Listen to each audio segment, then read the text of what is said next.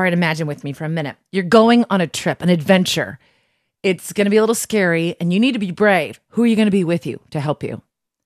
That's your tribe. And it's today's challenge for the Get Your Brave On challenge. Bring your tribe with you. I thought we'd talk to God in the daily prayer and asking him to send the right people our path, because you're only as brave as the people that are surrounding you. God, thank you so much that you've given us amazing friends, that you say, we're not alone on this journey. We have you, and then you send us your representatives to help us.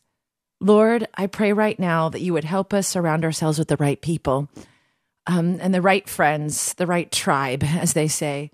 God, I don't want to be around people that bring me down.